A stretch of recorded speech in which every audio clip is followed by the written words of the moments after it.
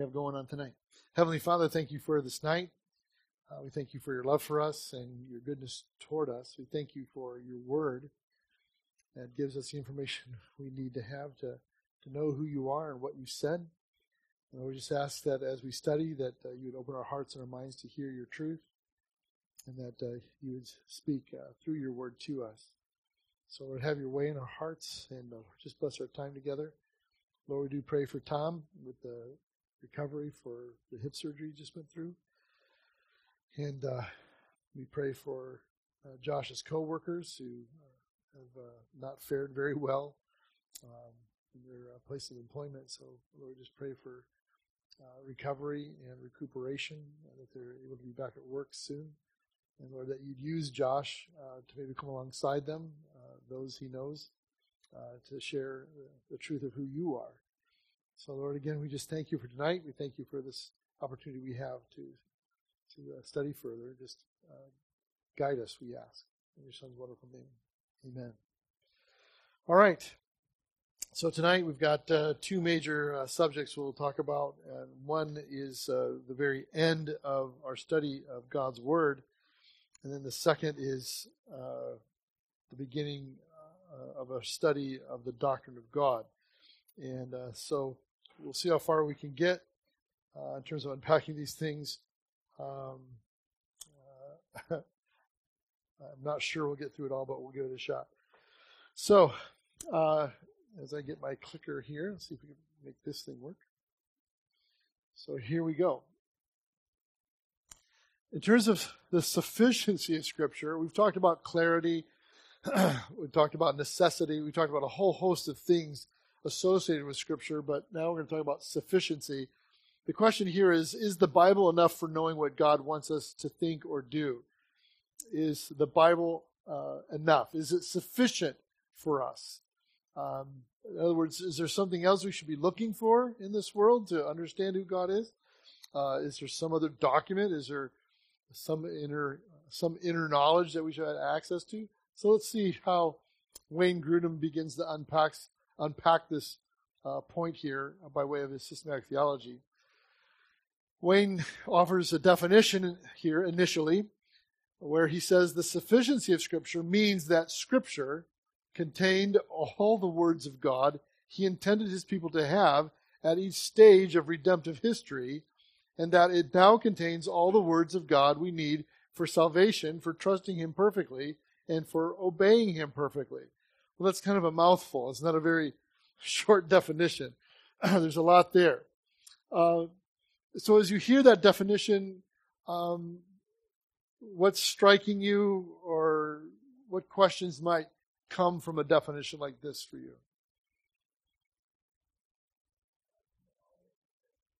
Okay, this is enough.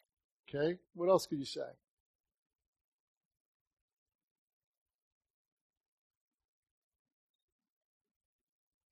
What does that mean to you?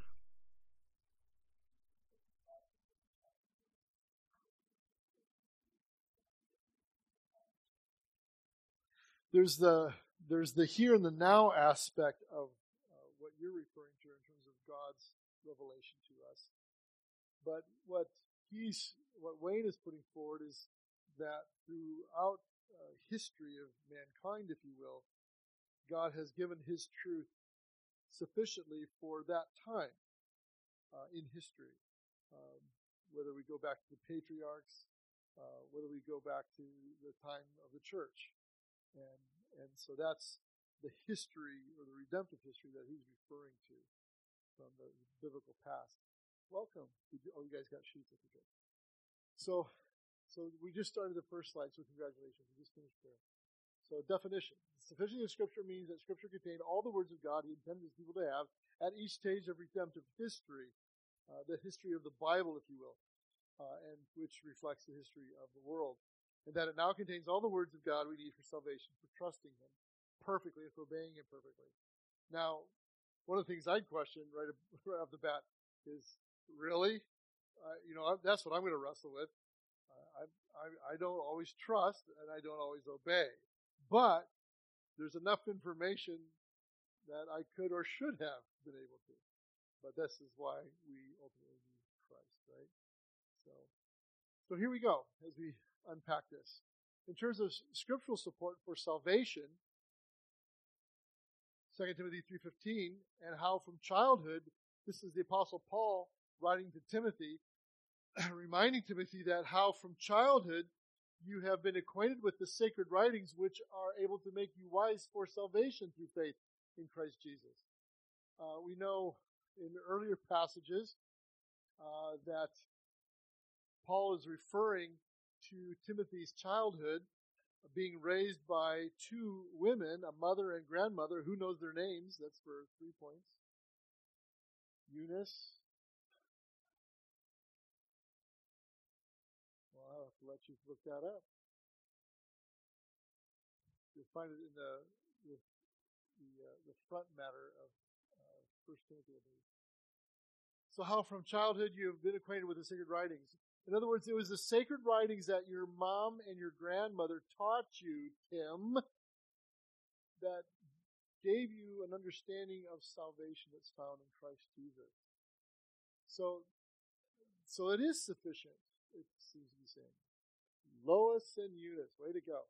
James 1:18, of his own he brought us forth by the word of truth, that we should be a kind of first fruits of his creatures. It's God who brings us forth by the word of his truth. It's sufficient to do that, as we are the first fruits of his creatures. Peter, one of the three musketeers, right? Peter, James, and John, the three best buddies of Jesus. Since you've been born again, not of perishable seed, but of an imperishable, how? Through the living and abiding word of God.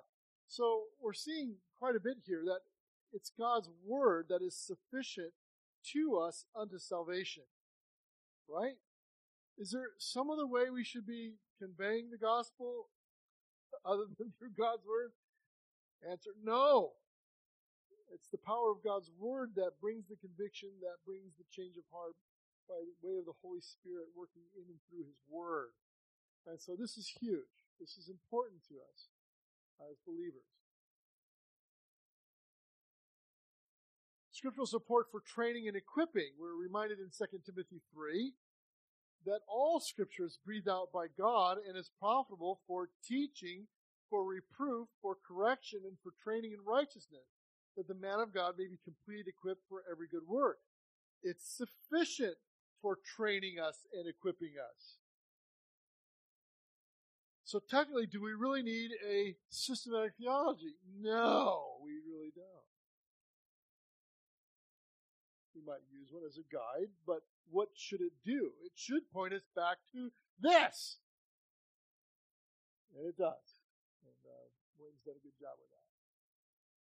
Psalm 119:1, blessed are those whose way is blameless, who walk in the law of the Lord.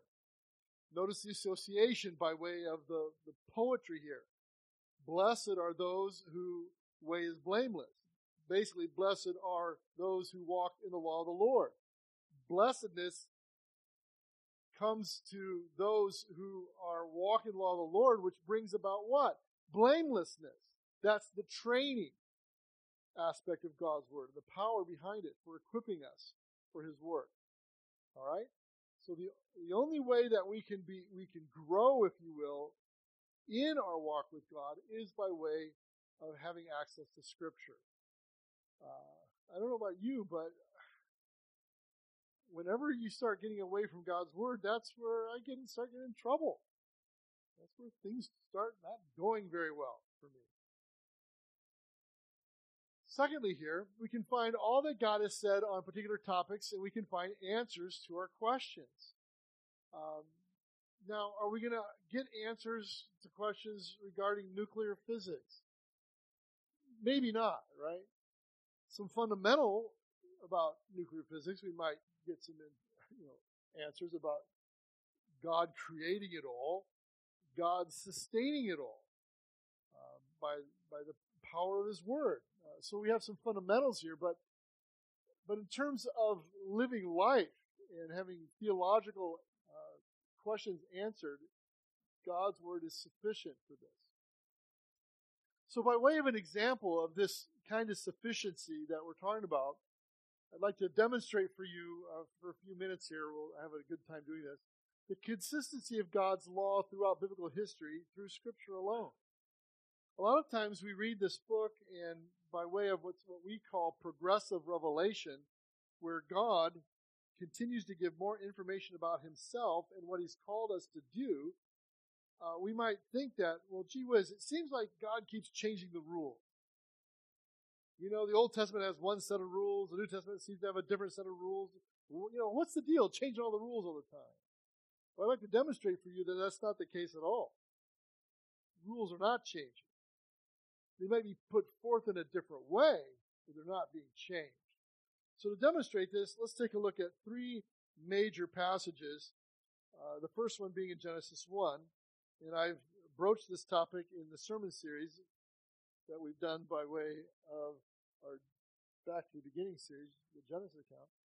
But in Genesis chapter 1, we see what's known as the creation ordinances.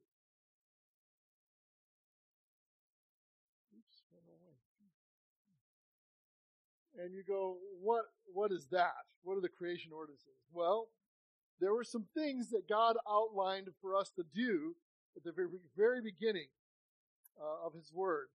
And we find this in verse 28 of chapter 1, where it says, "And God blessed them, and God said to them, Be fruitful and multiply, and fill the earth and subdue it, and have dominion over the fish of the sea, and over the birds of the heavens, and over every living thing that moves on the earth."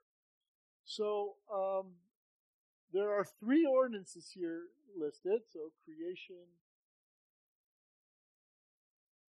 ordinances. And what do you suppose the first one is here? God said what? No, verse 28. Be fruitful and multiply. He called us to be fruitful and multiply. So this is the first ordinance. And basically along with it, this is idea of filling the earth, right? Be fruitful, multiply, fill the earth. That's the same concept. Filling the earth by way of what's, how we're being fruitful and multiplying. Sorry, it's scribbled all over this. So this is the idea of, if you will, progeny.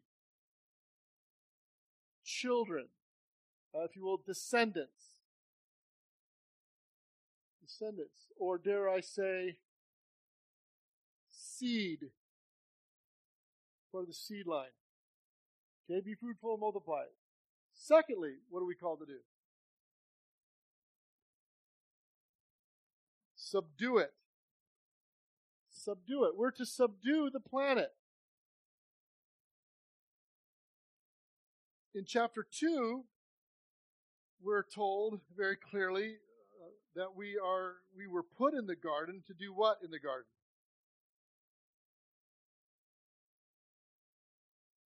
To tend it or keep it.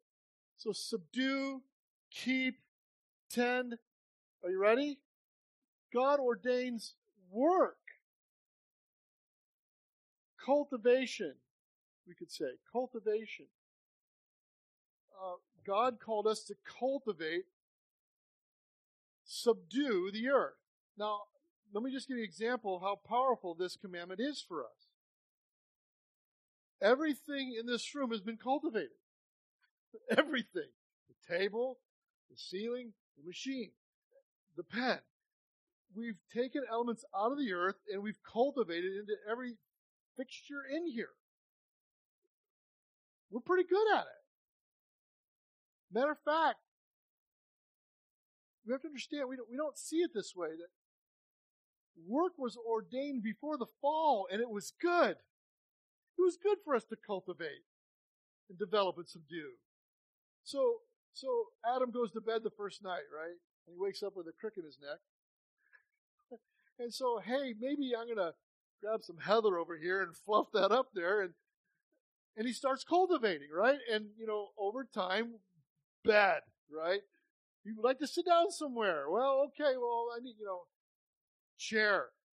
And, we got all kinds of different chairs all over the planet, all the way from, a chair like this to a throne, right?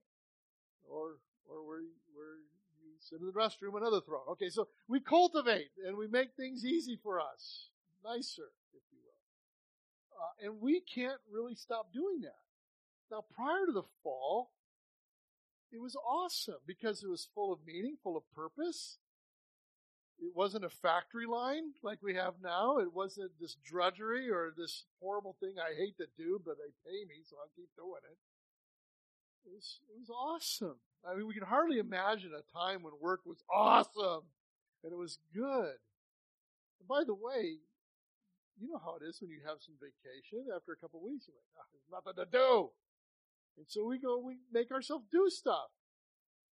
When I was in the insurance business, I ran into the most amazing people who would work at crazy stuff, collecting crazy things. I tell you about the guy with the Smurf room? Did I ever tell you about that guy?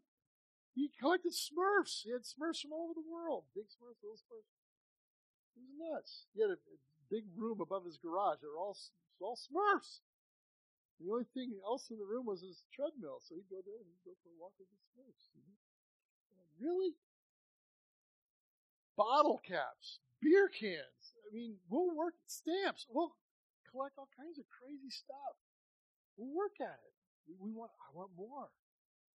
And you go, why? That's what God designed us this way. We move, we go, we do. We're called to subdue. Thirdly, rule. Right? Dominion was the idea. Dominion. So what does God ordain here? You ready? Government. You mean before the fall, God ordained government and it was awesome? Yes. It was good. We can't even imagine it now. But God was the ultimate authority, right? And God basically said, Adam and Eve, you're the first king and queen of all creation. You're to rule over everything. And it was good. There was justice. There was honor. There was respect. So, rule, dominion, government. Fourthly, now you go, where's the fourth one? I don't see the fourth one in verse 28. The first part of chapter 2, what does God ordain?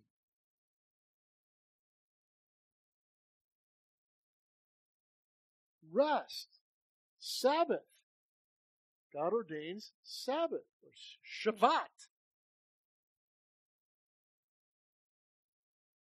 One day a week, I want you to stop the work, stop the cultivating, and enjoy me in the garden that I made for you. No cultivation, no need to subdue that day. Just enjoy me and rest. Take a break. Day 5, or not day 5, but ordinance 5, at the end of chapter 2, what does God ordain? What? Marriage. Now, I don't know about you, but I look at this idea, and I'm like, sign me up for this. I'm in. Where I can live in a world where I've got little people come up and squeeze my neck and call me dad, or for our ladies, call mom. What I do has meaning and purpose.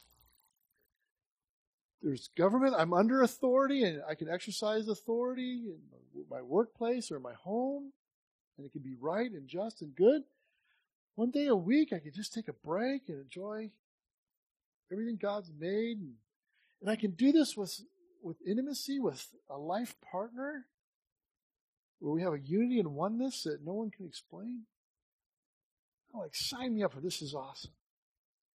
But what happened? Chapter 3, the fall. And all this was thrown out the window. Gone. So God starts to deal with the nation of Israel. Let's see, this is Genesis 1 and 2.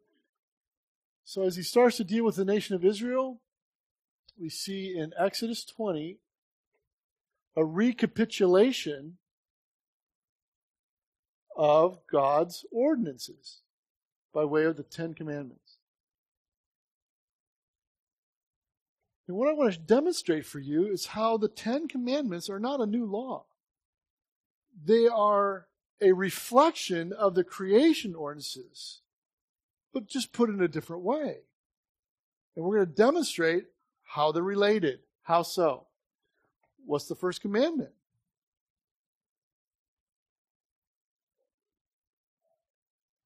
No other gods, right? I'm going to try to abbreviate it. No other gods. And now I might say to you, which creation ordinance does this refer to?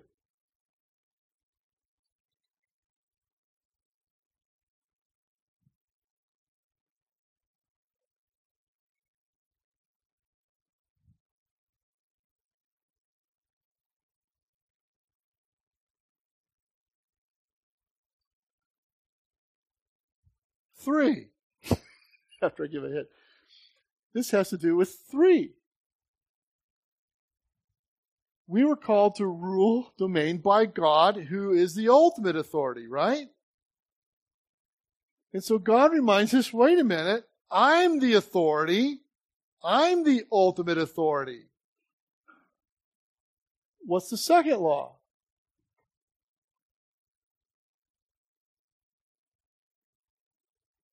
No idols. Which creation ordinance does this reflect?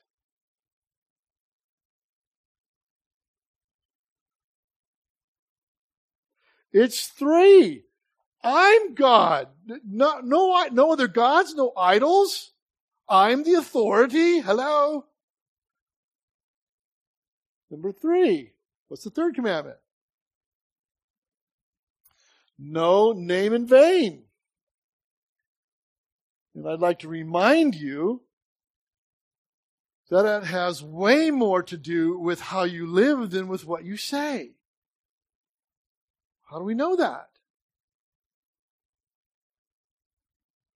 When God is talking to the nation of Israel, he says to them on multiple occasions, you have profaned my name among the nations. Well, how'd they do that? Was it through them going around saying, blankety blank? No. They profaned God's name among the nations through how they were living in rebellion against God. That's the issue. Does that make sense? Yes, we should have honor and respect for God's name. We shouldn't be flippant with it. Yes. But it's more than that. How dare I say that I'm a Christ person, a Christian, and then live otherwise? I have no right to do that. Because when I'm profaning his name, I'm taking his name in vain. Okay, so no name. Which creation ordinance is that? It's three again. What do you think God's trying to make a point here? I am the authority. You guys seem to have a problem with that. I'm the authority, I'm the authority, I'm the authority. Hello. Okay?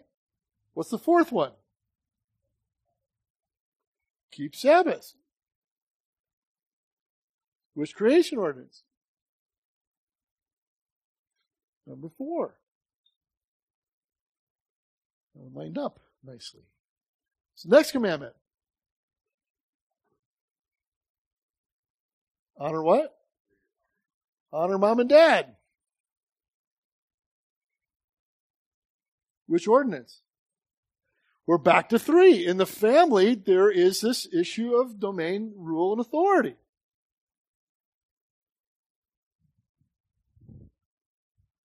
Number 6.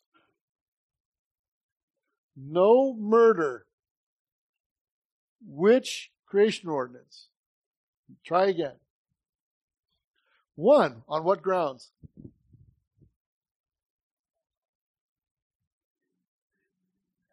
Yeah, how can you be fruitful multiplying if you're killing each other?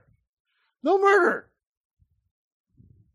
Number 7, no adultery. Which ordinance? Number 5.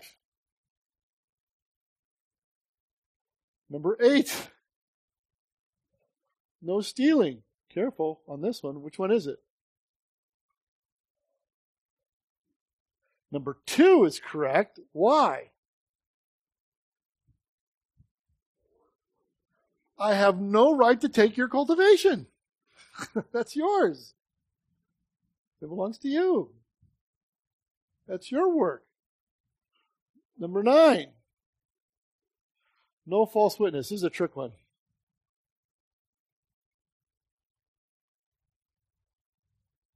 Which creation ordinance is this? Trick question. Try again.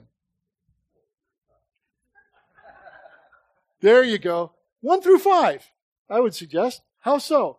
I should have integrity with my children. I should have integrity in my work. I should have integrity in my government, my authority. I should have integrity in my rest. I should have integrity in my marriage. Absolutely. Across the board. How about 10? Do not covet what? No coveting neighbor's spouse or stuff. Little abbreviation there. 2, 3, and 5. Okay, I agree. I think there's at least 2 here, but I think it's related to 2 and 5 in particular. I have no right to I shouldn't be desiring your work, and I shouldn't be desiring your spouse. So, you see this? Has God changed the rules? Really not so much. He's restating them in a different way. Basically, and this is in a very positive context. This is now in a very negative context. All right? Then, so, here we have creation, if you will. Here we have fall. And now we have redemption. It's always a good model for sorting out things. Should be consistent, so circle it. And so now we move to the Sermon on the Mount.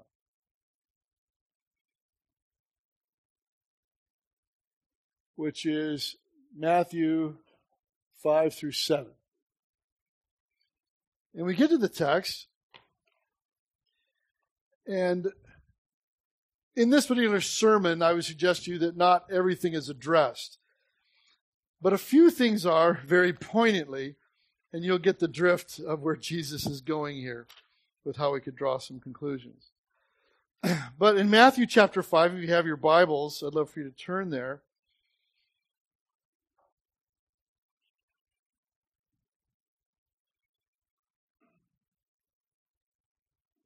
And in chapter 5, let's start with verse 21. You've heard that it was said to those of old, you shall not what? Murder. So which commandment are we talking about? Number 6, which is related to number 1 in the ordinances, right? Can you follow that back? You've heard that it was said to those of old, you shall not murder, and whoever murders will be liable to judgment. But I say to you, by the way, do you understand how inflammatory that phrase is? That is so inflammatory. All the Pharisees, all the people who are listening to Jesus' teaching here, and Jesus says, but I say to you. They're all going, what? Who do you think you are? But I say to you that everyone who is angry with his brother will be liable to judgment. Oh. My being angry with them is on par with murdering them? Didn't it just say, you've heard it was said, whoever murders will be liable to judgment. Now I'm just told, if I'm angry with my brother, I'm liable to judgment. Oh. Whoever insults his brother will be liable to the council, and whoever says, you fool, will be liable to hell, to the hell of fire. Actually, in the Greek there, it's to Pyros Gehenna. Pyros is fire. Gehenna was the valley of garbage at the south end of Jerusalem. That's hell, where the fire doesn't go out nor the worm dies. It just always wormy, always burns and stinks. You need to go there.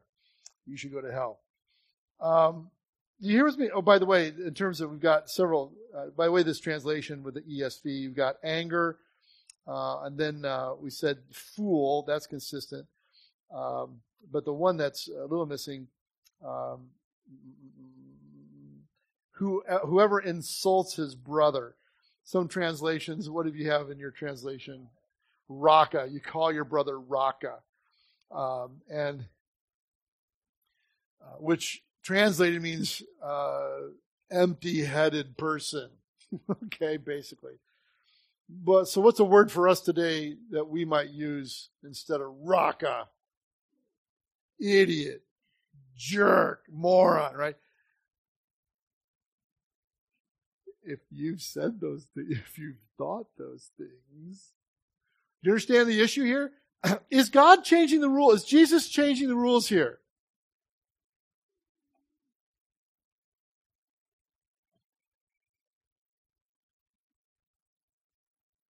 What's he reminding us here? That our expression of God's law isn't necessarily just an external issue. It's a heart issue, right? See, the Jews were putting forth this idea that look how holy I look externally, you whitewashed sepulchres. You guys stink. And so the issue is, no, it's the heart murder, if you will. No heart murder. That's not changing the rule. That's getting at the crux of it. That it's an issue from the heart. And that's just, it's just one example here in terms of number 5. In terms of the, I'm number 6 here in terms of the Ten Commandments. The very next passage, in verse 27 of the same sermon, you've heard that it was said, you shall not commit adultery. Okay, which commandment? Number 7, no adultery. But I say to you that everyone who looks at a woman with lustful intent has already committed adultery with her in his heart. If your right eye causes you to sin, tear it out, throw it away. Okay, you get the idea?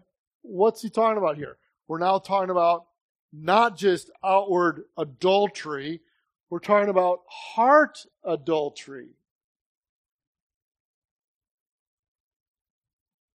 Okay, by way of number 7. We're going to see several of these things talk.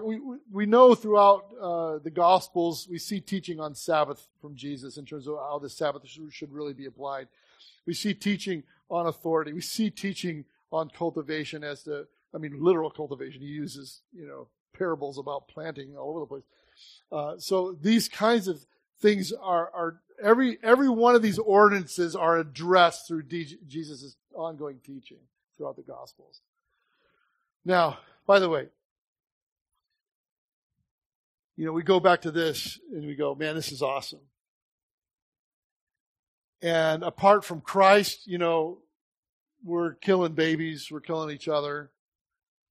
Apart from Christ, most people I know, they hate their job. They really don't like it. They do it. It's a drudgery. A lot of people just are really frustrated at work. We look at our government, it's totally messed up everywhere. Name one really good government on the planet. Okay, I gave you enough time. We're done. Sabbath rest. How many of us even tonight we're tired? Marriage is totally being destroyed, redefined. Right? It's totally messed up. But now in Christ, by the grace of God, even as I look at myself and I look at these things, the beauty of God's design or ordinances here. I've got these 3 girls who come squeeze my neck and call me dad. I don't deserve that. It's incredible. I love what I do. I really do. It's good for me to be under the authority of the elders of this church. that's important for me to be under. At the same time, it's important for me to exercise authority justly as a pastor in my home, right? My marriage, off the charts. So thankful for Kathy. So ridiculous, again, because of Christ. The only one I'm wrestling with is which one? Rest. Yeah. Still working on that. Someday. You should work harder at that. All right? Now, what's the point of all this? We're talking about the sufficiency of Scripture. We've looked at these three things. We see the consistency of God's law throughout biblical history through Scripture alone. And it's sufficient for us, for how we should live. This becomes our ethic. Now, again, we know that keeping the law is impossible. I can't do it. This is why I need Christ. Why? Because He did keep all of the law. And He kept it very well. He was just like me, just like you, just like all of us, yet without sin, Scripture says. And and actually Matthew 5, previous to the passages I just referenced, we see Jesus saying that I did not come to cast down or to abolish the law, but to fulfill it. And as a matter of fact, He says, I fulfill it from the standpoint that I fulfill every jot and tittle. What do you mean, jot and tittle? Jot, yod, and tilde. Yod and tilde, what's that? Well,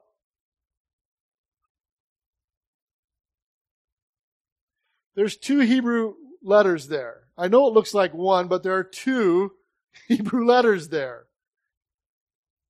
This is chet, this is hey.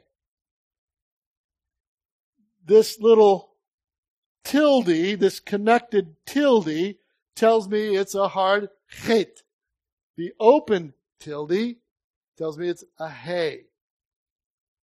The smallest letter, to the smallest stroke, to the smallest letter. Yod in Hebrew is the smallest letter. That's what Jesus is talking about in Matthew 5. I've come to fulfill. So how important is verbal plenary inspiration down to every yod and tilde, jot and tittle, the smallest stroke to the smallest letter? Isn't that awesome? Matthew 5, I'll show you exactly so you can know it. You see it? Do not think that I have come to abolish the law. The word in Greek here for abolish is to cast down and basically stomp on. Or the prophets. I've not come to abolish them, but to fulfill them. For truly I say to you, until heaven and earth pass away, not an iota, nor a dot. A lot of times you'll see some notes in the bottom of your Bible explaining what an iota and a dot is. But we're talking about from the smallest mark to the smallest letter in terms of the Greek. Will pass from the law until all is accomplished. So there you have it. So all of this points me to Christ that I desperately need for salvation, because He kept it all once and for all.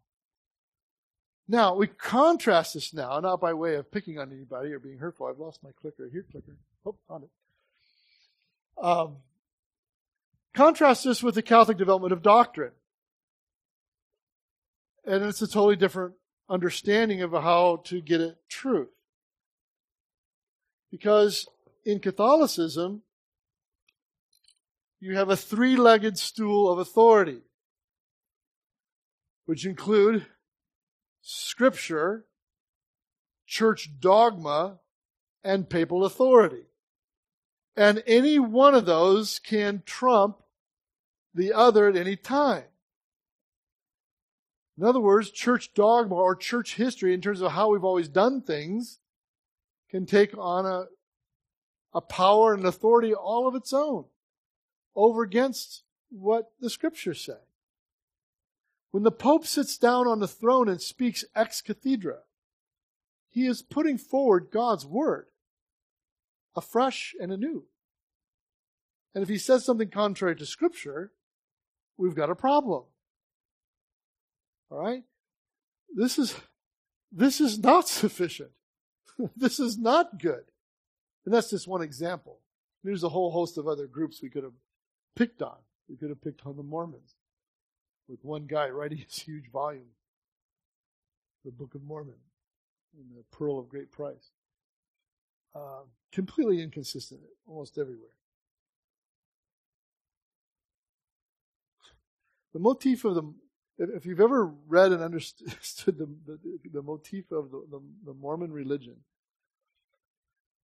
one of their main featured arguments is this idea that Jesus had to appear in the Americas so that the gospel could get to the Native Americans who were the lost tribes of Israel.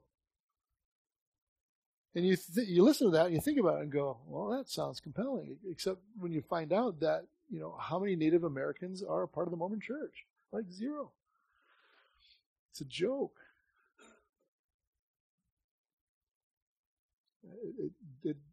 Their founding motif doesn't even remotely come close to accomplishing what it set out to say it was supposed to. By the way, that's just the beginning of the elephant of that thing. There's so much more that's messed up. Don't get me started. But what we're getting at is that we can find all that God has said on particular topics, and we can find answers to our questions. I can go to God's Word and see the beauty and the consistency of His entire Word. Let's just take the law, for example. You can take other themes: justice, sin, heaven, hell, and you can develop consistent understanding as to what is so and what God is communicating to us. Thirdly, the amount of Scripture given was sufficient at each stage of redemptive history.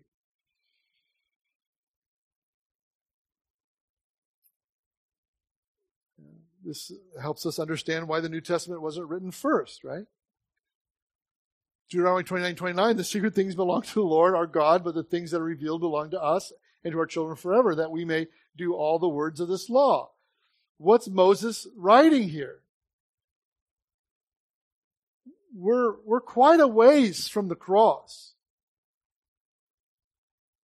But what God's given to us right now by way of His law, that's sufficient for us.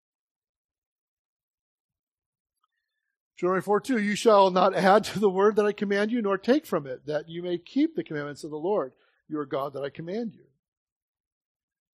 12:32, everything that I command you, you shall be careful to do. You shall not add to it or take from it. See, this idea over and over again in terms of God's law is sufficient. Don't add, don't subtract. Proverbs 30, every word of God proves true. He is a shield to those who take refuge in Him. Do not add to His words, lest He rebuke you, and you be found a liar. In other words, what's been written here is sufficient for you. You don't need to add to it, don't need to subtract. Yeah.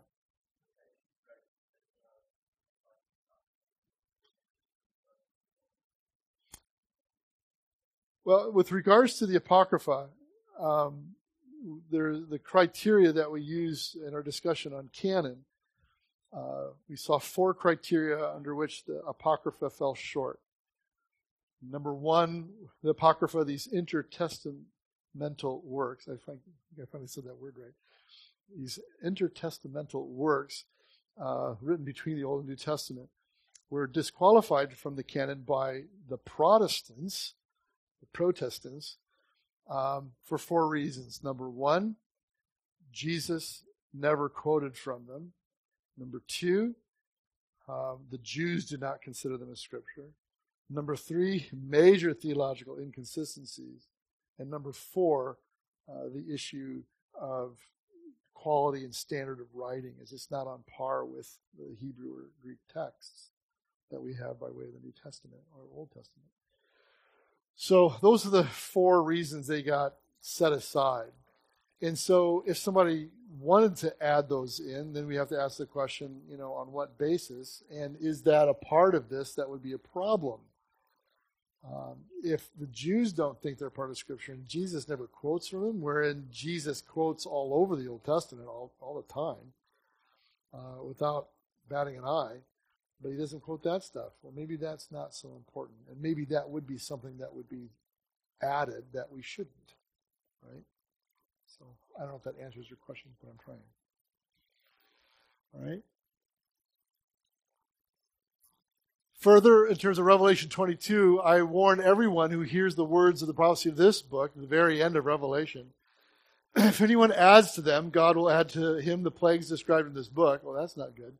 And if anyone takes away from the words of the book of this prophecy, God will take away his share in the tree of life and the holy city, which are described in this book. This ends up being kind of the capstone phrase of the Bible in terms of saying, we're done now. Obviously, in context, it's referring to the work itself. But I know those who canonized the works made sure Revelation was in the place that it is at the end of the book. Not only does this close off the book of Revelation, but we believe this closes off the whole scriptural revelation from God itself. And that, therefore, it's sufficient. Okay? So what are some of the practical applications of the sufficiency of Scripture here? First of all, Wayne Grudem suggests that the sufficiency of Scripture should encourage us as we try to discover what God would have us to think or to do.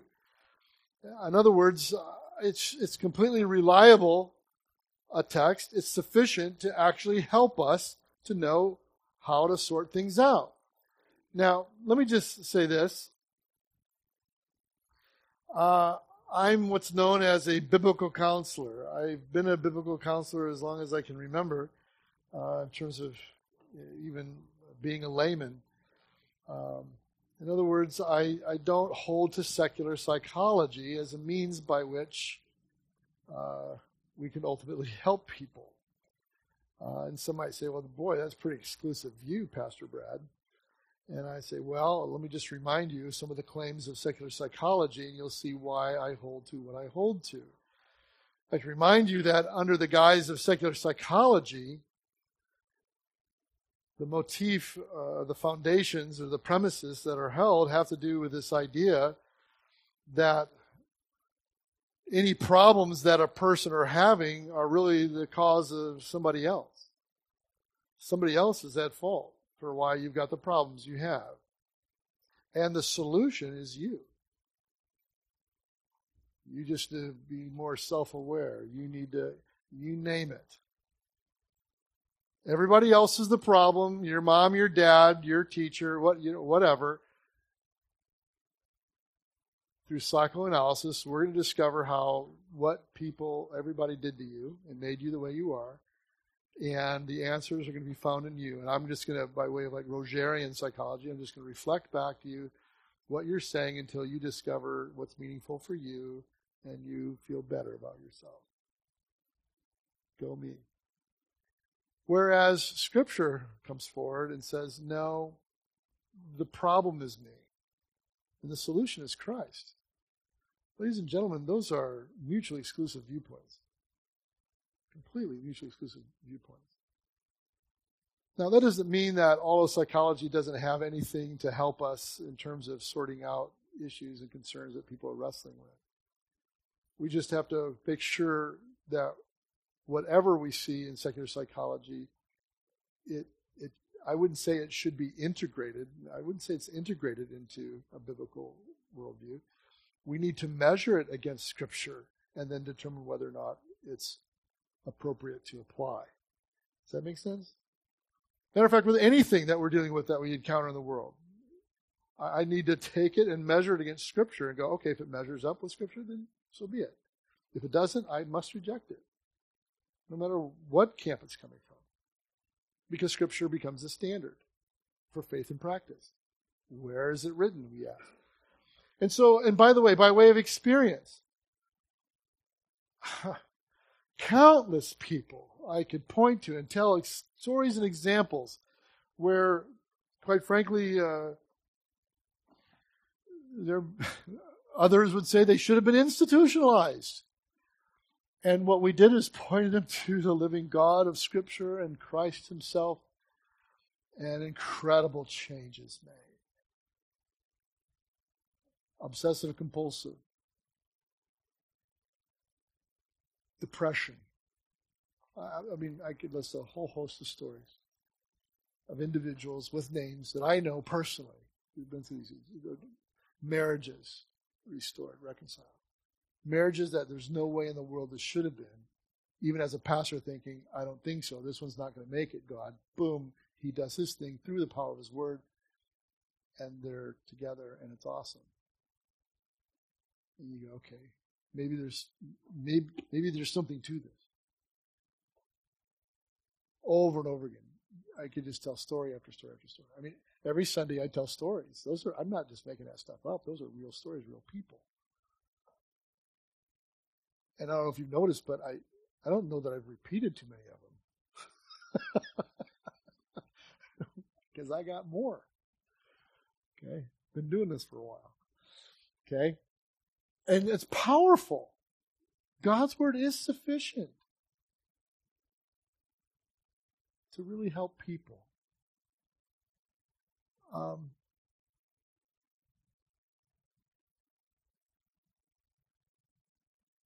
not saying that a professional can't help. I'm not saying that meds might not be necessary.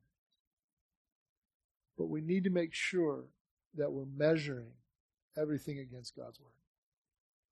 And that's got to be the priority. Are you hearing what I'm saying? Okay. All right. So this should encourage us as we try to discover what God would have us to think or to do in terms of resolving all kinds of things. This is further, Wayne Grudem goes on to say, the sufficiency of Scripture reminds us that we are to add nothing to Scripture and that we are to consider no other writings of equal value to Scripture. The doctorate I'm working on right now has to do with an understanding of intercultural ministry. And so I'm in the process of studying all the world religions, and the more I study and I encounter these texts, I've got one in my bag right now on Buddhism and the absurdities that, they're laughable from our standpoint. But for a Buddhist, they're very serious. Even though it makes no sense. The guy's talking, it's self-contradictory statements. It is the sound of one hand clapping. And, that's deep. No, that's not deep. That's nonsense. And we know that. And so when you compare the beauty of God's Word, the consistency, the reason behind it, compared to anything else, whether it's the Rig Veda, the Quran, the Bhagavad Gita, or the Book of Mormon, whatever, there's no comparison compared to this at all. No comparison. It's sufficient. Thirdly, the sufficiency of Scripture tells us that God does not require us to believe anything about himself or his redemptive history that is not found in Scripture. Praise God for that. There isn't anything more. This is enough. We have all that we need right here. I don't have to even try to take this and look at it in some weird way to get more out of it, as some do. I think at one point in this class I talked about, what was that book? The Bible Code. About 20 years ago, the Bible Code book came out. The reason I know these weird things is I used to work at a Zondervan Family Bookstore, and I saw all the crazy fad books that came out. The Bible Code, where if you took every fifth letter, you get these new messages, or you took every seventh letter, because that's the perfect number, and you get these. You do that with an encyclopedia, you get the same thing, same result. It's ridiculous. God doesn't say to take every seventh letter and it's going to tell us something new. By the way, there's enough the way it's written to deal with. Right here in plain English, for us to, we should just go with that and stay with that. Be good with it. The sufficiency of Scripture shows us that no modern revelations from God are to be placed on a level equal to Scripture authority. I'm sorry, but when someone comes up to me and says, "Well, God told me something," I'm like, "You're scaring me." Really? What did he say? He said to love even my enemies. Oh, good. Yeah, that's right. He did say that. Okay, good. I'm with you. Well, God told me I need to divorce my spouse. I'm sorry, you lost me. I don't. That doesn't reflect what Scripture says anywhere that I know of. So we have to measure everything against what God says. So it's sufficient. There's no modern revelations. There's nothing, no. There's some people who've been pastors and, even pastorettes of churches who have fancied themselves prophets and prophetesses who are getting new information from God to give to the congregations. And congregations go, oh, really? If you want to see a disturbing documentary, I don't recommend it, but if you really want to look at it, I think it was put out by, I think it was PBS, but it's on the Jim Jones thing. It's horrible. Because he's in front of his congregation in a church saying things like, I'll be your Jesus. If I hear somebody saying that, I'm leaving now. Bye. I'm out the door.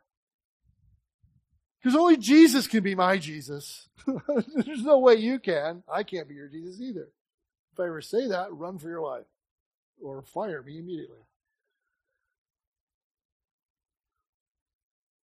And the church should have been emptied by the apostasy, by the outrageous claims that Jim Jones was making.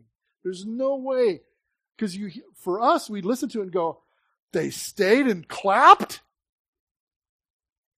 And they drank the Kool-Aid and they're dead. And horrible tragedy. Man, you just go, unbelievable. That guy was demented. He was a pervert. So, I don't care who you are. I love it. Look at Galatians 1 for just a second. And I want you to see Paul's outrageous language here in Galatians 1. Because he should have said this. I mean, this could have been written to Jim Jones's congregation. In verse 6 of Galatians 1, listen, some of the strongest language in the New Testament is used here by the Apostle Paul. I am astonished that you are so quickly deserting him who called you in the grace of Christ and are turning to a different gospel. Not that there is another one, but there are some who trouble you and want to distort the gospel of Christ. But even if we or an angel from heaven should preach to you a gospel contrary to the one we've preached to you, let him be accursed. The word he used in the Greek here is let him be anathema. Let him be damned. Because there is no other gospel. Now, maybe you didn't get that. Watch this. Verse 9. As we've said before, so now I say again, if anyone is preaching to you a gospel contrary to the one you received, let him be anathema. Let him be damned. Let him be accursed. Or am I now seeking the approval of man or of God? Am I trying to please man? If I were still trying to please man, I would not be a servant of Christ. I would be a State Farm insurance agent up in Wisconsin. That's what he's saying. I'd be a tent maker or something. No other gospel. I don't care who you hear from, even if it's an angel from heaven, run for your life. That's pretty powerful. Other writings, other works minimize the teaching of the Bible and its sufficiency. Other works often contradict the Bible. I think I've said it several times. We need to continually measure what's being said out there against God's word. And when it doesn't line up, it must be rejected.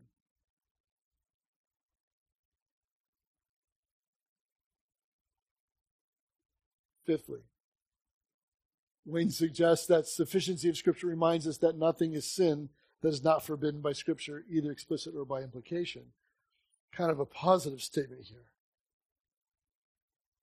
In other words, how much freedom was there in the garden long ago? Tremendous freedom. Just don't eat of the tree. Now, here we have the ordinances, the Ten Commandments, and we see the heart of the matter in terms of how Jesus makes it very clear. This is not just an external thing. And it's sufficient. But apart from these things, there's great freedom to enjoy God's great, awesome creation. The sufficiency of Scripture tells us that nothing is required of us by God that is not commanded in Scripture, either explicitly or by implication. In other words, everything that's needed for us is here. It's sufficient.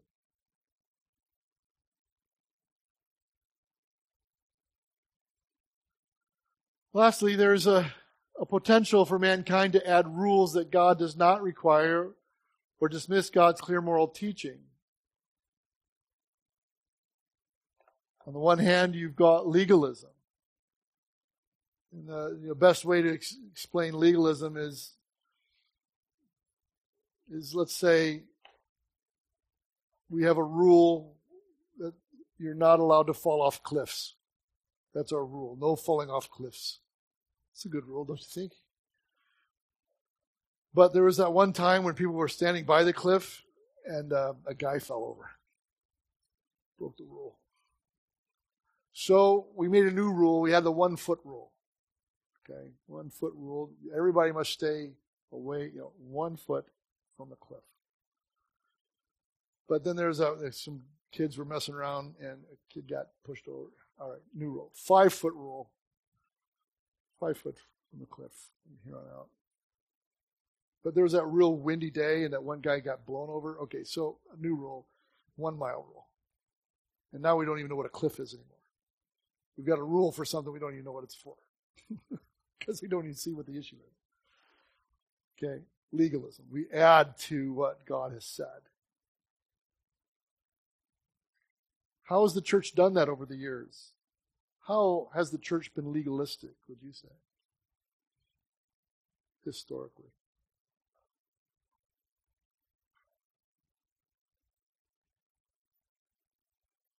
Imagine the 50s and the 60s.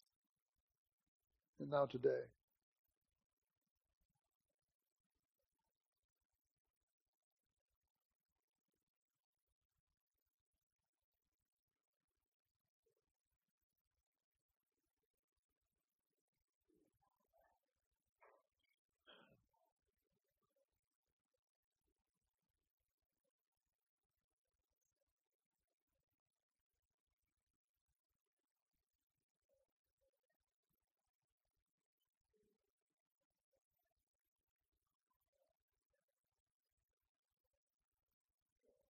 Right.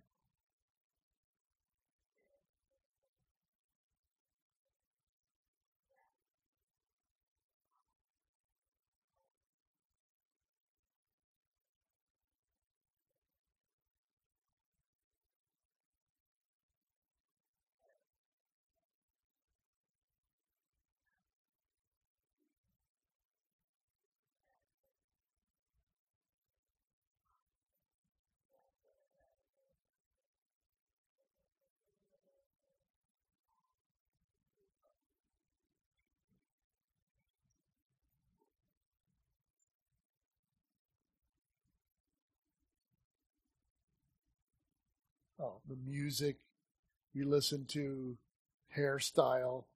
Remember there was a day when if your hair was over your ears, you're in big trouble.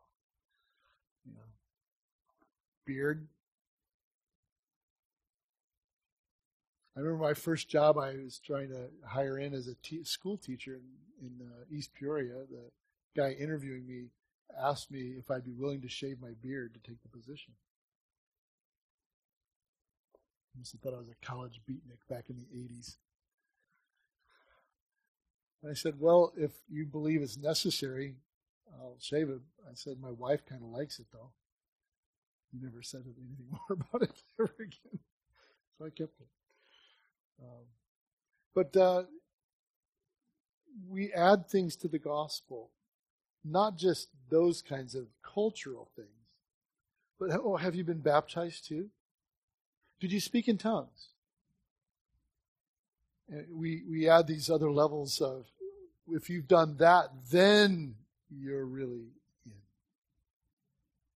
And any time throughout church history, we add something other than the gospel or the Catholic Church, the sacraments. Keep the sacraments and you're in. Pardon? Yeah.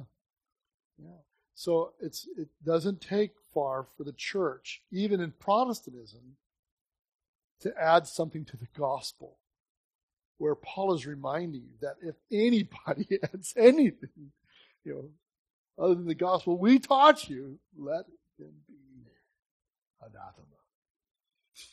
Okay? Or license. Hey, Jesus saved me. I can do whatever I want. Hey, live it up. Eat, drink, and be merry. Bible says that in there somewhere. And now we got another problem. Paul reminds us, all things are lawful for me, but not all things are profitable. I could be really hurtful to someone. So I'm in Europe, and, when in Europe, you do as the Europeans. Everybody drinks in Europe. And I mean everybody. Seems like. So, here I am. I'm now pastoring a church in Budapest. And I'm telling you, man, you go to the grocery store, the liquor aisles are really cool. Awesome, cool-looking bottles. It's very alluring. For Christmas, I got people in my congregation giving me bottles of wine, because that's what you do. But I've got people back here in the States who I've led to Christ and helped them leave alcohol. If they found out that I went to Europe and started drinking, that would be so hurtful to them. Could I have some wine? Yeah. Would I go to hell? No. But I don't want to hurt these dear souls who left that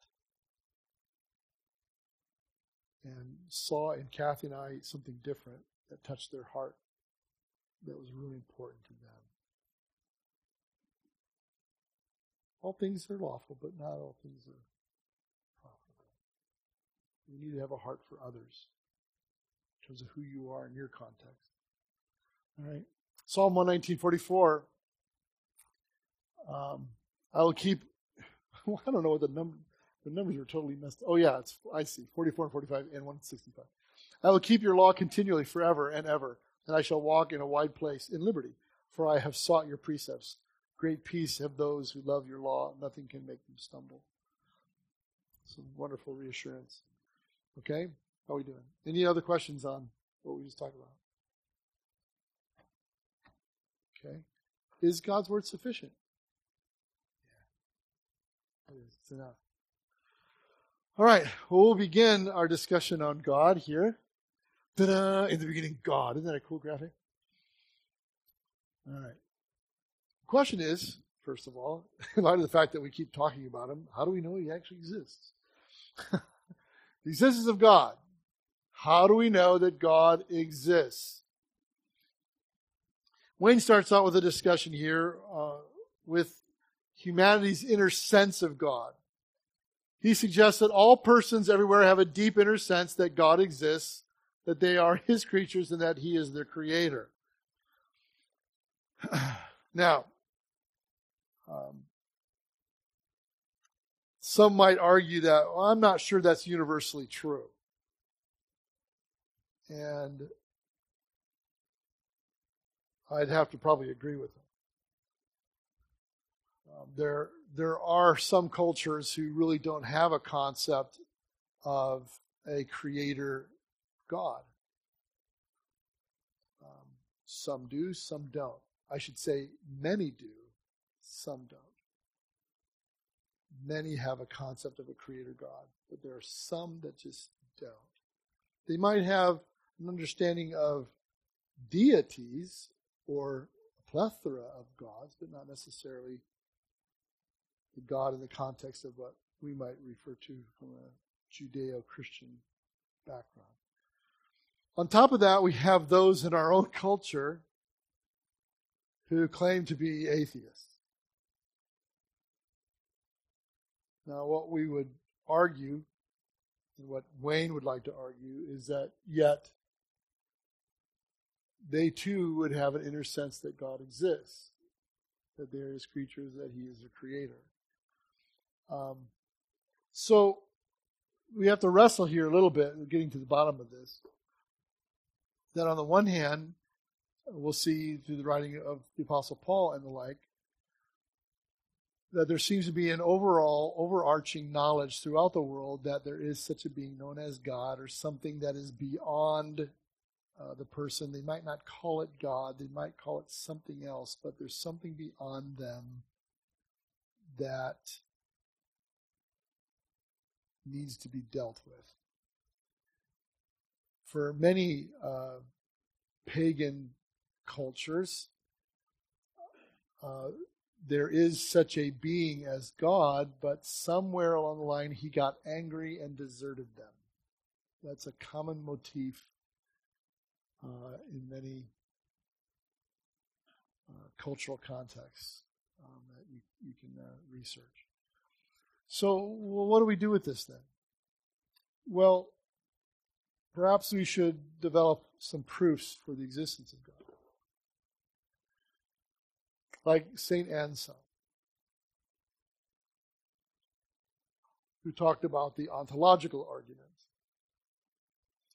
And by way of the ontological argument, first premise is God is a being for which nothing greater can be conceived. It is greater to exist in reality than to be conceived. Therefore what? God exists. So now, I want you to think in terms of a secularist, an atheist, if you will, for a moment. What bricks would you throw at this argument?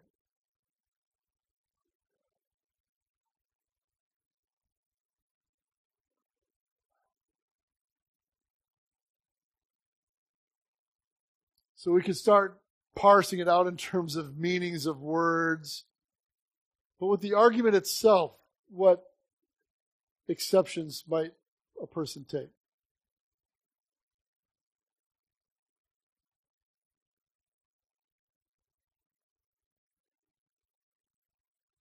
Again, we can start arguing as what does reality mean, and what is reality, and we could get lost in the semantics of that.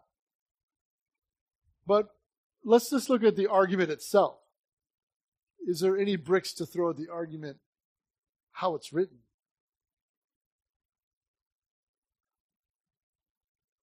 Do we understand the statements? Let's look at the first statement. God is a being which nothing greater can be conceived. Is there some being that's greater than God you can think about? You can think of a being, well then that would be God, right? Right? Okay, so then now that's, okay, now we got it. Can you think of a being greater than that one?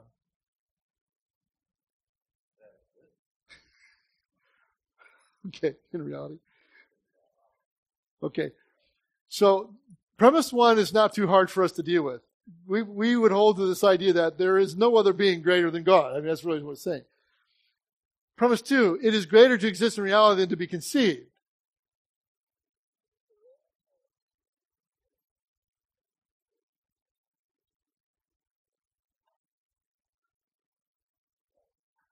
Well, I can imagine Skippy the unicorn, but does that make Skippy the unicorn real? Right. Now, we do agree that something in reality is better than the conception of it.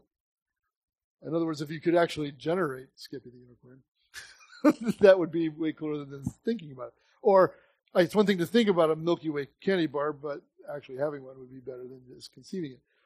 So, I think we'd agree that it is greater to exist in reality than to be conceived, but we've got a problem, as Michael is pointing out, that is that really saying anything?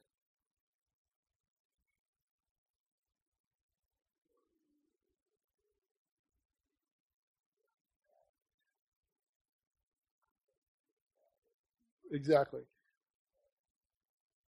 Okay. Anybody else want to add to Michael's thoughts? Yeah.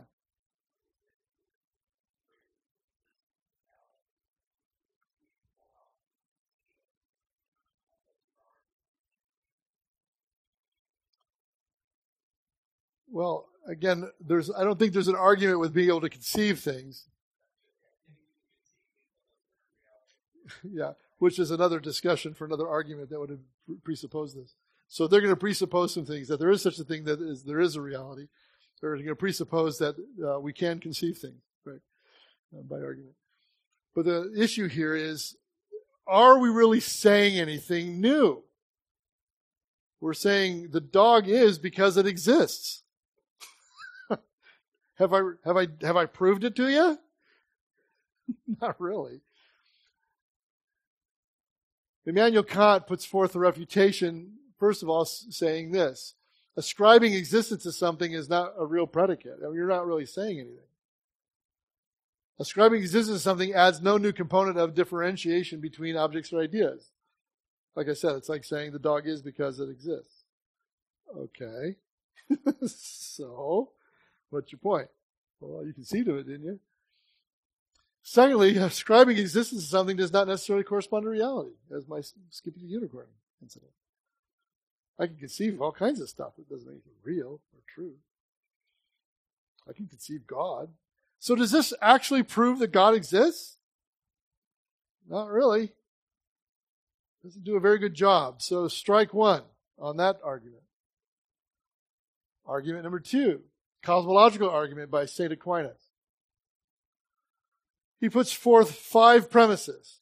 Premise number 1, it is necessary to arrive at a first mover moved by no other, and this everyone understands to be God. Premise 2, it is necessary to admit a first efficient cause, to which everyone gives the name God. Premise 3, it is necessary to admit the existence of some being having its own necessity and not receiving it from another, but rather causing in others their necessity. This all men speak of as God. You guys got the notes on that? You good? Fourthly, there must also be something which is to all beings that which is the cause of their virtue, their goodness, honesty, and other perfections. And this we call God. This has to do with abstract objects, abstract ideas. And then ultimately there must be some intelligent being that exists by whom all natural things are directed to their end, and this we call God. Who's got a brick for me to throw at this?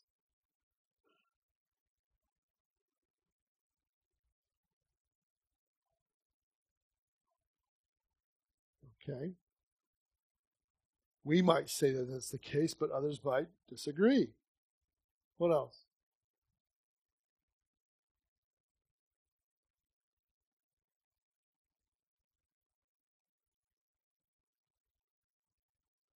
What other bricks do you have for me? Go back to page 1. Pardon? What are you trying to say?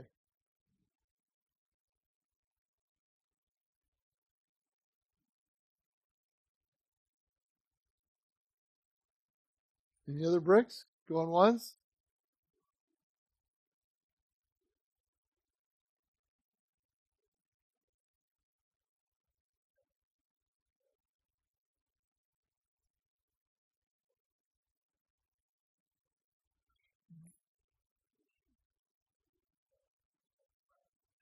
What they're getting at is if you don't have that, you get an infinite regression.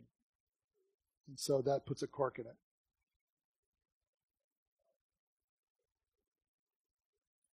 Right.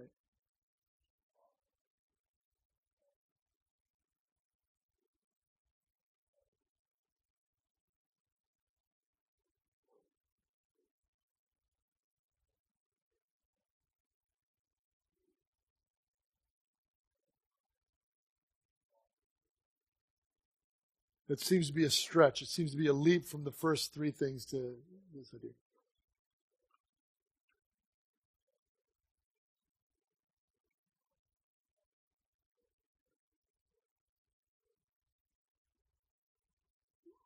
Right, right.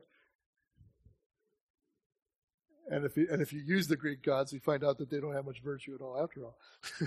There's a whole other issue.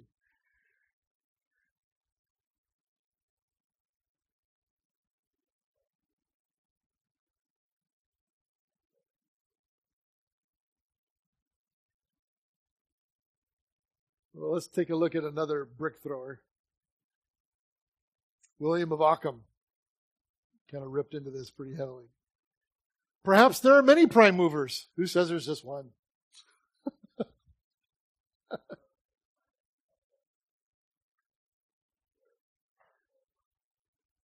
Well, and by definition, prime, yeah. Or maybe we should remove prime and say there are many movers. Perhaps the prime mover is dead. Got it started and walked away. Just because there might be a prime mover, that does not necessitate that he, she, or it is God. Right? So there's some bricks from William of Ockham from long ago. All right, so strike two. Argument number three, the teleological argument. This is actually an argument that's been put forward pretty strongly these days by way of the intelligent design people. Argument from design. Because we can see design, order, and function in our universe, there must be a divine designer who has purposed all things into existence, i.e., the world is like a machine, therefore the cause of the world is probably like the cause of a machine. Does anybody have a brick for me to throw at this proof?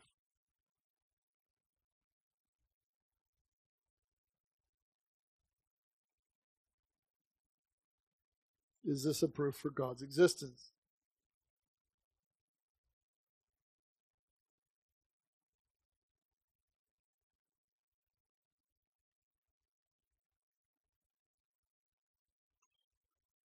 This is what I would say. This is support for God's existence, but does it prove his existence?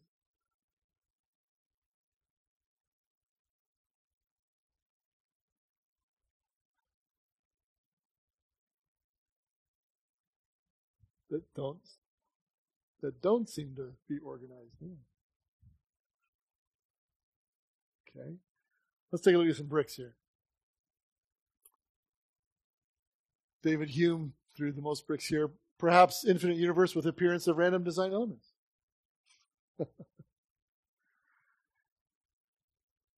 By way of infinite logical reaction, who designed the designer?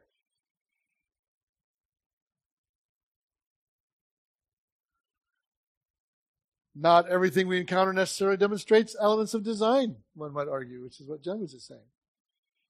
Now, by the way, even mathematically in a discussion of fractals, which seems to be a demonstration of randomness and random constructs, we're finding behind all the randomness that there seems to be some sort of order. And that's a whole other study in of itself, which is quite a crazy thought to think about. If you want to get into fractal theory mathematically. Yes? Yep. Yeah, I need to, if you've got a designer, then who designed the designer? That's the question of, okay, if God created everything, who created God? That's where we would say, well, God's word says that there is no other God, and he is God alone. And we then take that by faith. Okay. So this doesn't hold up so swell, right? The moral argument recently, I shouldn't say the most recently, but in our generation, put forward by C.S. Lewis, since throughout the world a seemingly similar moral code, i.e. no killing, no adultery, etc., can be substantiated, there must be some sort of universal moral code originator or lawgiver, namely God. Quote, human beings all over the earth have this curious idea that they ought to behave in a certain way and cannot really get rid of it. Direct quote from Your Christianity on page 21. Does anybody have a brick for C.S. Lewis?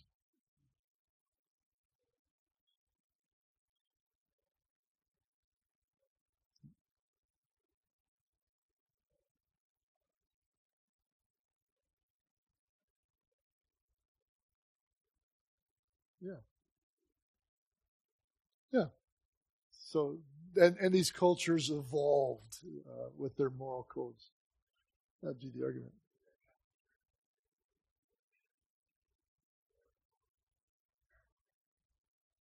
Yeah. Which is totally backwards to this, is antithetical to the view that everybody has the same oughtness. Well, again, the moral argument that C.S. Lewis is putting forward here is that it seems that all over the world there's this oughtness that people have in terms of, even the thief knows that, when he's been ripped off, he doesn't like it, right? And so where does that come from? It seems to be that within us, and Scripture speaks to this in Romans 2, there seems to be a moral code written in the heart of man by God himself. And that points directly to God, who is the ultimate moral authority. And again, I would suggest to you this is support and evidence for God. But the question is, does it prove he exists? Doesn't seem so. Why? Here's some bricks. In terms of the refutation here, moral and ethical codes have developed, this is what secularists would say, moral and ethical codes have developed along with societies as a practical means of bringing about structure, order, and justice. These moral and ethical codes only serve society's ongoing survival, growth, and enrichment, and therefore God is not necessary for this to take place. That would be their argument against it. Which leads to my favorite and probably the most recent argument that's been put forward and written about extensively. Religious experience argument.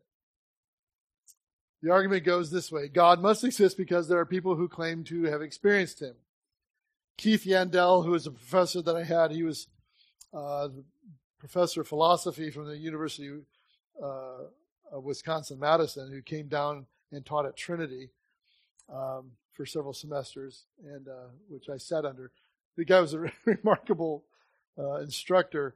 He would basically pace back and forth, kind of like what I do, but he'd never look at anybody, and he just kind of just walk back and forth, and he put forward syllogism after syllogism after syllogism, and if you missed one line of the syllogism, you were lost. You'd just be no way. But quite a brilliant guy, but you can see how thorough he is in his assessments here with this quote.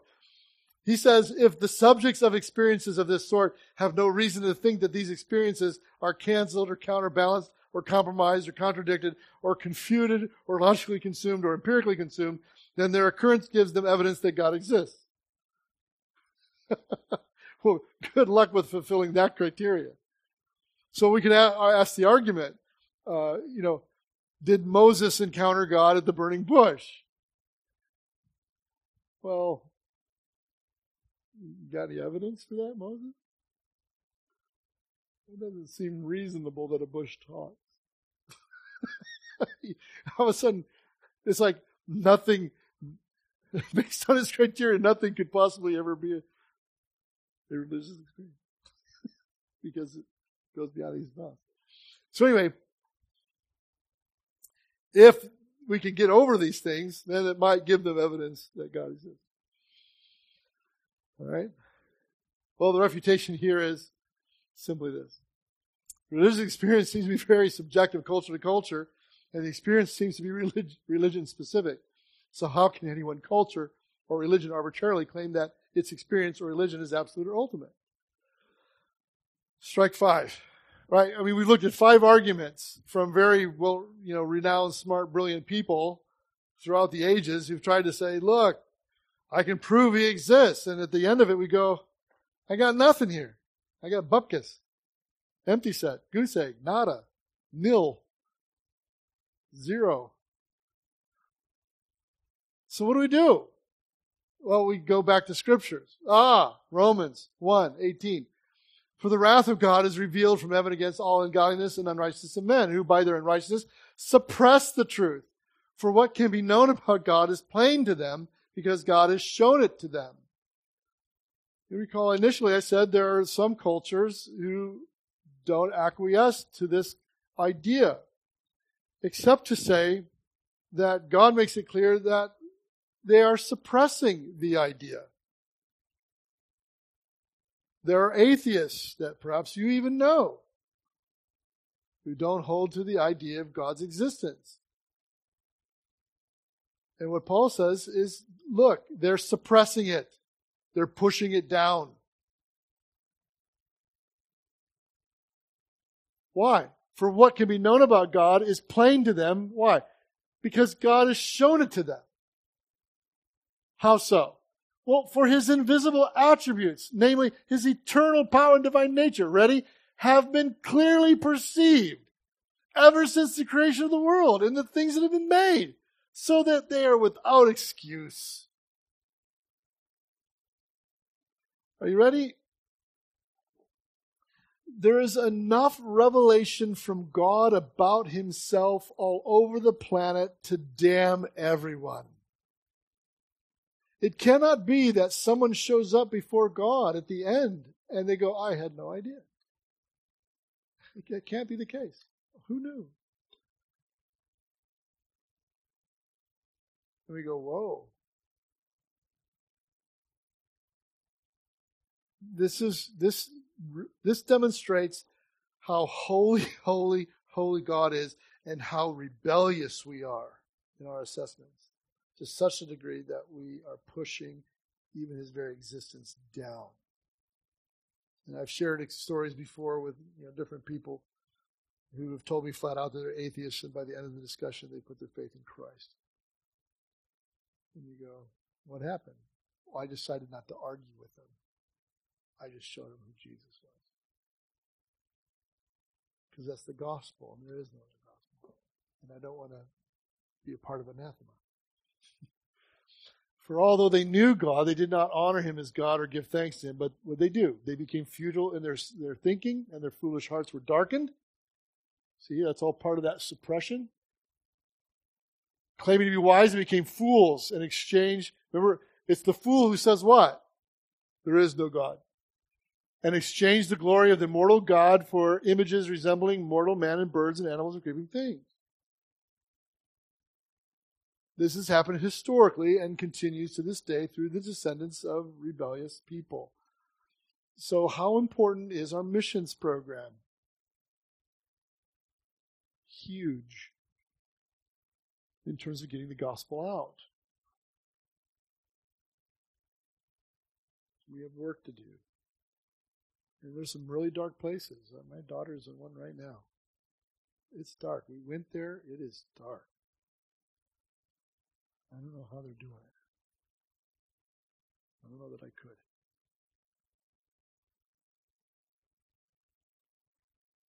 And there are other people in just as dark places trying to share truth.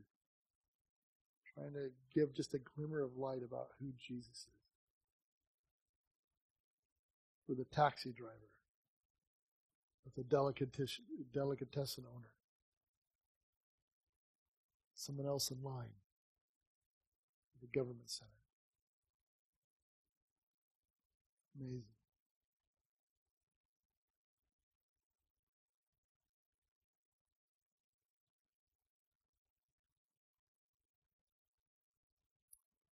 The reality is, and we know this, that only God can overcome our sin and enable us to be persuaded of his existence. The atheist who continues to claim there is no God, there is no God, there is no God. Only God can overcome that. 2 Corinthians 4:4. Lastly here, in their case, the God of this world has blinded the minds of the unbelievers to keep them from seeing the light of the gospel, the glory of Christ, who is the image of God. And so we need to we need to do all that we can to remove those blinders. For since in the wisdom of God, the world did not know God through wisdom, it pleased God through the folly of what we preach to save those who believe. See, here's what's crazy is God uses what we preach. And to some it might seem as folly. It's a joke. And yet it's what brings life. It makes all the difference. So that your faith might not rest in the wisdom of men, but in the power of God. It's not about having better arguments. It's not about having better proofs. It's about preaching the gospel, although that might seem folly. But we started with the sufficiency of Scripture, that it's sufficient to make the difference. So here's your scripture memory passage, Romans 1:18-20. Okay, we're 5 minutes over. Sorry. Any questions? Any other? What's grabbing you? What's bugging you? What do you think?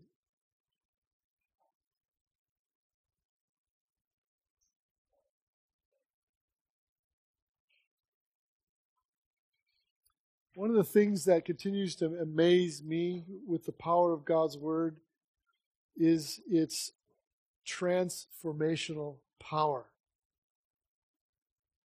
Think about your own life, where you were and what He's done.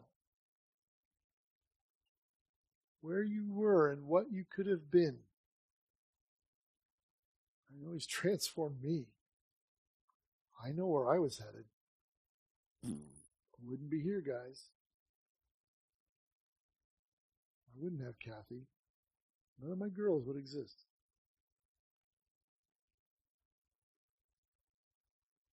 I would have destroyed myself many times over through my own rebellious heart. And then I look at countless others that God has allowed me to be a part of their life for His purposes, who I've seen incredible transformation. I've seen His power where life has come, hope is given, new life. And God's Word is sufficient for it all. Because God does exist, and He makes all the difference as we lean into Him with all that we are.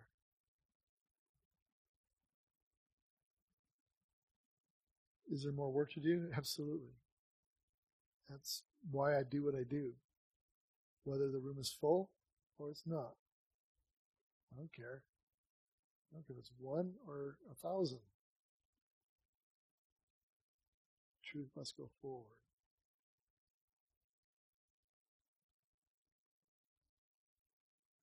Let's pray. Heavenly Father, I just thank You for tonight. Thank You for the power of Your Word here and the power for who You are. And Lord, we recognize what You've already done for our lives. And Lord, I just pray that You give us a heart for those around us who are in darkness,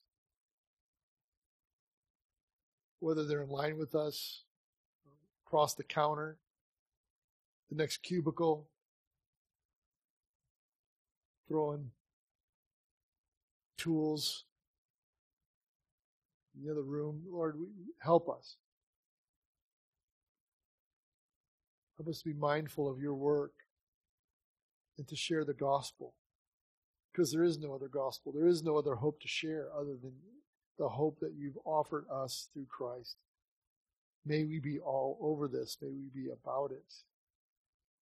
Knowing that Your Word is sufficient to make all the difference because You really are.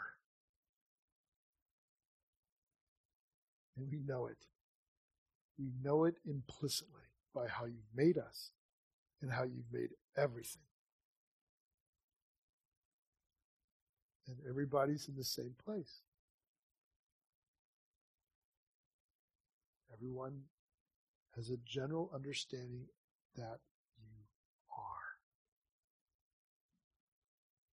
So Lord, help us to be suppression lifters, to remove the suppression, remove the blindness, to bring light to those who are in darkness, to leave captives free